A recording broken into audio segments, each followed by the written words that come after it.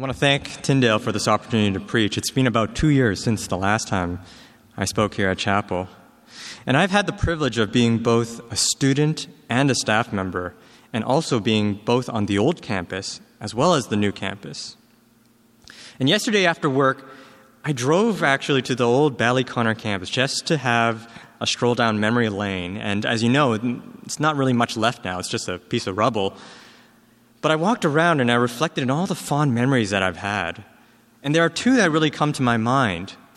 The first one that really strikes me was the old chapel that we had. Do you remember that? The bright red carpet decor and the tapestry that was hung up. You had the comfortable movie theater chairs, and how everyone sat really close and intimately next to one another, right next to the stage, such in a way that we were all in a way that we could see everyone and each other, and, well, they could see you back. And you could really see even who came to chapel and who didn't. Well, that's one memory. But there's another one that really came up to my mind, and that was the courtyard in the middle of the campus. Now, really, that was only when the weather was nice, but I do remember those green plastic picnic chairs, something that that just came out of Home Depot or something. And they're actually still on this campus, too. But really, not just the furniture, but really the opportunity that we could just come out into the sun, take a break, whether it be a lunch or a long afternoon. There was always somebody to strike a conversation with. You had the staff be there, whether they be on their lunch or their break. You had the faculty who were most often just talking with the students that they were teaching. And then you also had the students, too, who were also on their lunch break or skipping class or whatever. But in both instances, in the chapel and the courtyard, I really sensed that there was a deep community within. And in some ways that we were Christians that were on the same journey of discovering God. And that to me, and from what I gather, talking with countless of staff, faculty, and students even on this campus in preparation for this sermon, was really what I would call the defining feature of the Ballyconnor campus. And let me ask you this. Does your heart still long for that golden years that we had at Ballyconnor? Do you still wish at some time you could jump into a time machine and we could live back those 15 or 10 years that we had in Ballyconnor? That brings me today to the today's sermon here at Haggai 2, 1-5. And I really think that the Jews back then were facing a very similar situation to ours. Not one-to-one, but very similar. And so let's take a look at the timeline in here in Haggai. It's around 520 BC, 521. You have a remnant of Jews returning back to Jerusalem to rebuild the temple and start new lives. Well, that's a little bit different from today's world because we're not really rebuilding a temple from scratch, are we? But then again, in some ways, we are building something new, are we not? And at first, these Jews coming, they're enthusiastic and they're optimistic in their outlook. I mean, it's been about 60 years since they've come back to this land. And they're coming back to Jerusalem. And they must have heard of all the beautiful stories and grand stories from their parents. I mean, the temple back then, you have to think about the times of Solomon. That's what the temple was like back then. It was beautiful, it was grand, it was magnificent.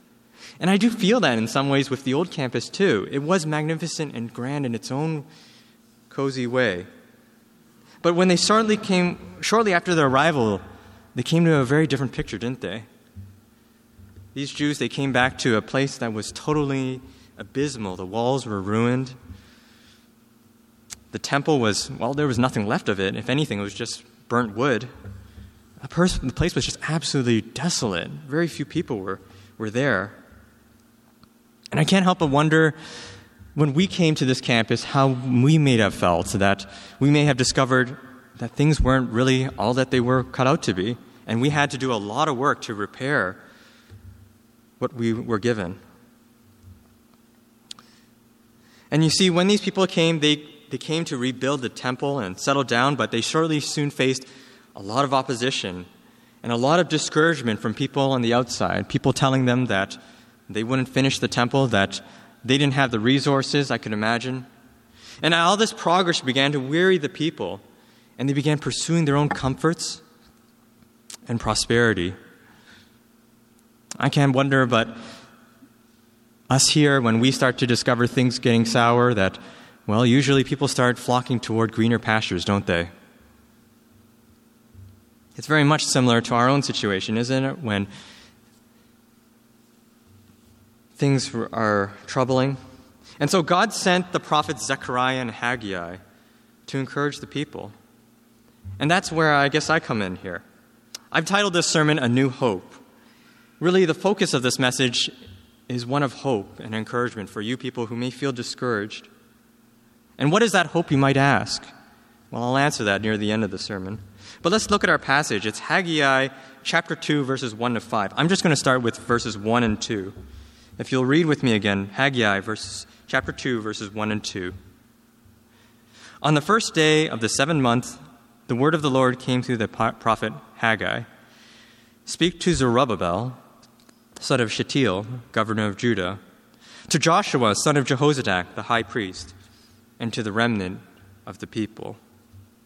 Ask them. Well, Haggai, I suppose in modern terms that would be me, the prophet, who's speaking the word of the Lord.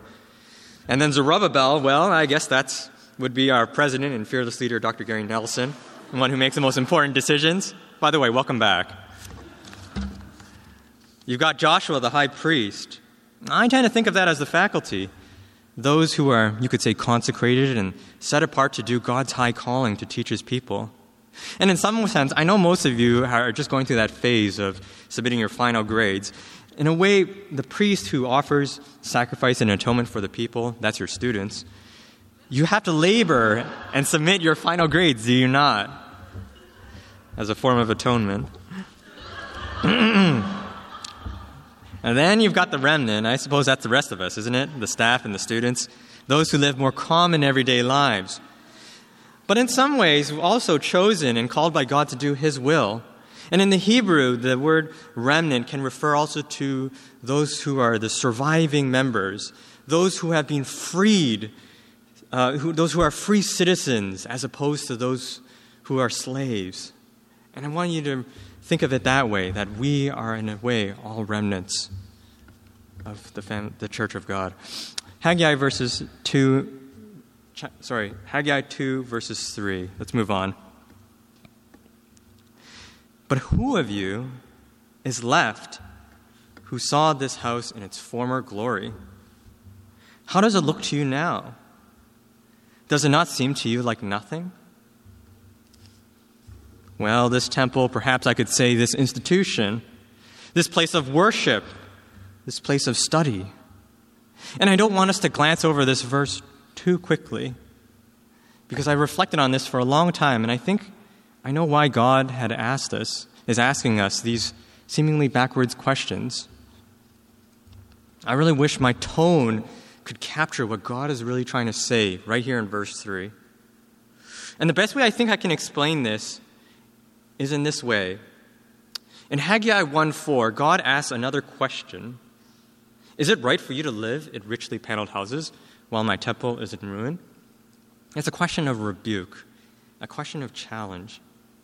And then Haggai 2 comes along, and, well, the people they pick up the work, but they begin to be discouraged, and they think about the glory days and what it was like and what it may have been like. And I think in Haggai 2, now God is not asking one of rebuke, but he's really asking questions of comfort, and that God is really trying to meet people where they are, where they feel.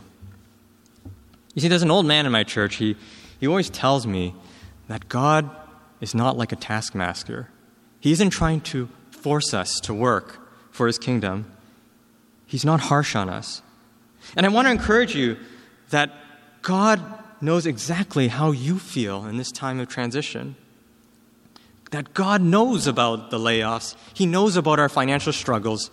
God knows about the enrollment numbers and how many of you don't feel very secure right now in your workplace. And as I think about it, even if God were to take all those away, take all our financial worries away, that's only a Band-Aid solution. And that the root cause is what God is really getting at. The root cause is really our fear of the unknown, is it not? The fear of not being in control of our lives. The fear that we are living, or that we aren't living, our lives for eternity. Isn't that really what our troubles are trying to point us to? And really, the only way we're going to get a solution for our fears, as I believe, is when we're in God's presence. See, we're really not looking for answers here. As I've found, most often we're really just in need of comfort. And that's what I think Haggai 2 verses 3 is saying.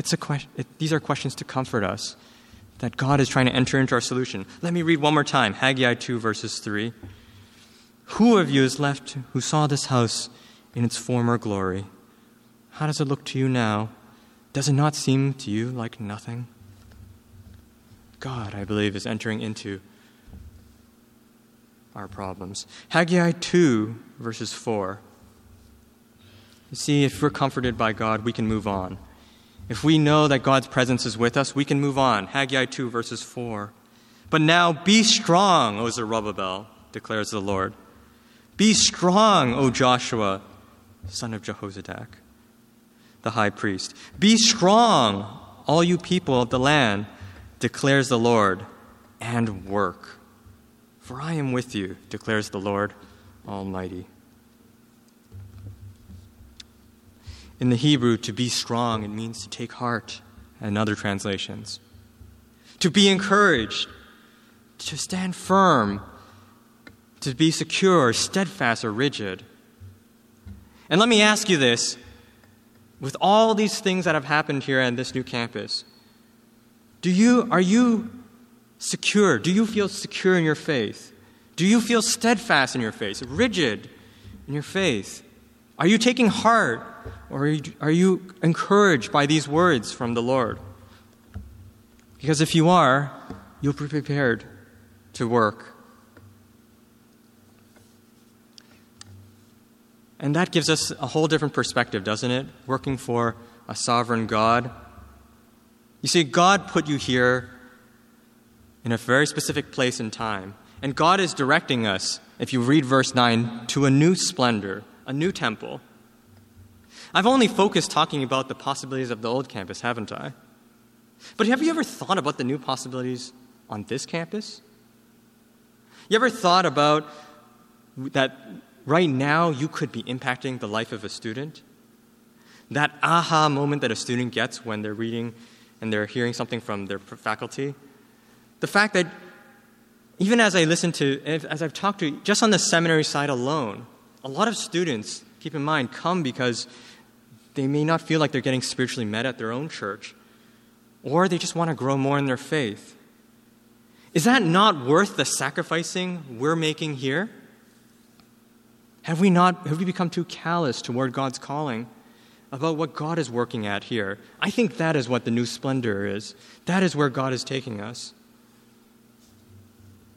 And in Haggai 2 verses 5, it says this. It says, This is what I've covenanted with you when you came out of Egypt, and my spirit remains among you. Do not fear. I don't have any time really to go over that first bit about going out of Egypt, but I do have time about this little phrase right here, that God's Spirit remains among us, as a word of comfort. I was sitting down with Dr. Kessler, and I know that his thesis was on Haggai, so you could call him the Haggai man. And I read this, and I had to sit down, and the first question I asked him, I said, Dr. Kessler, is that the Holy Spirit right there? Well, at the very least, he would argue, at least it's his presence. And I began to reflect God's presence as a way of comforting us. And I think about this verse right here.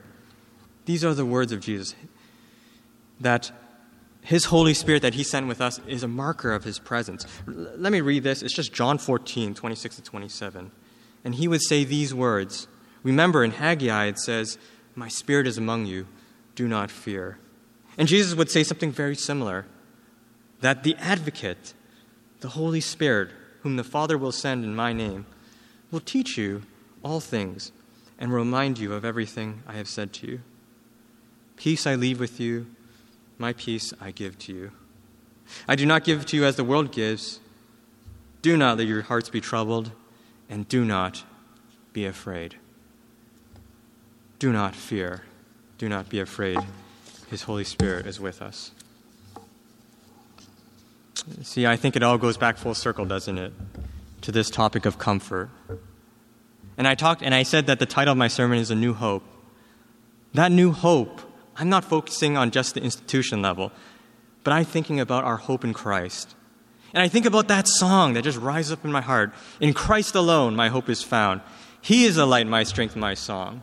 This cornerstone, this solid ground, firm through the fiercest drought and storm.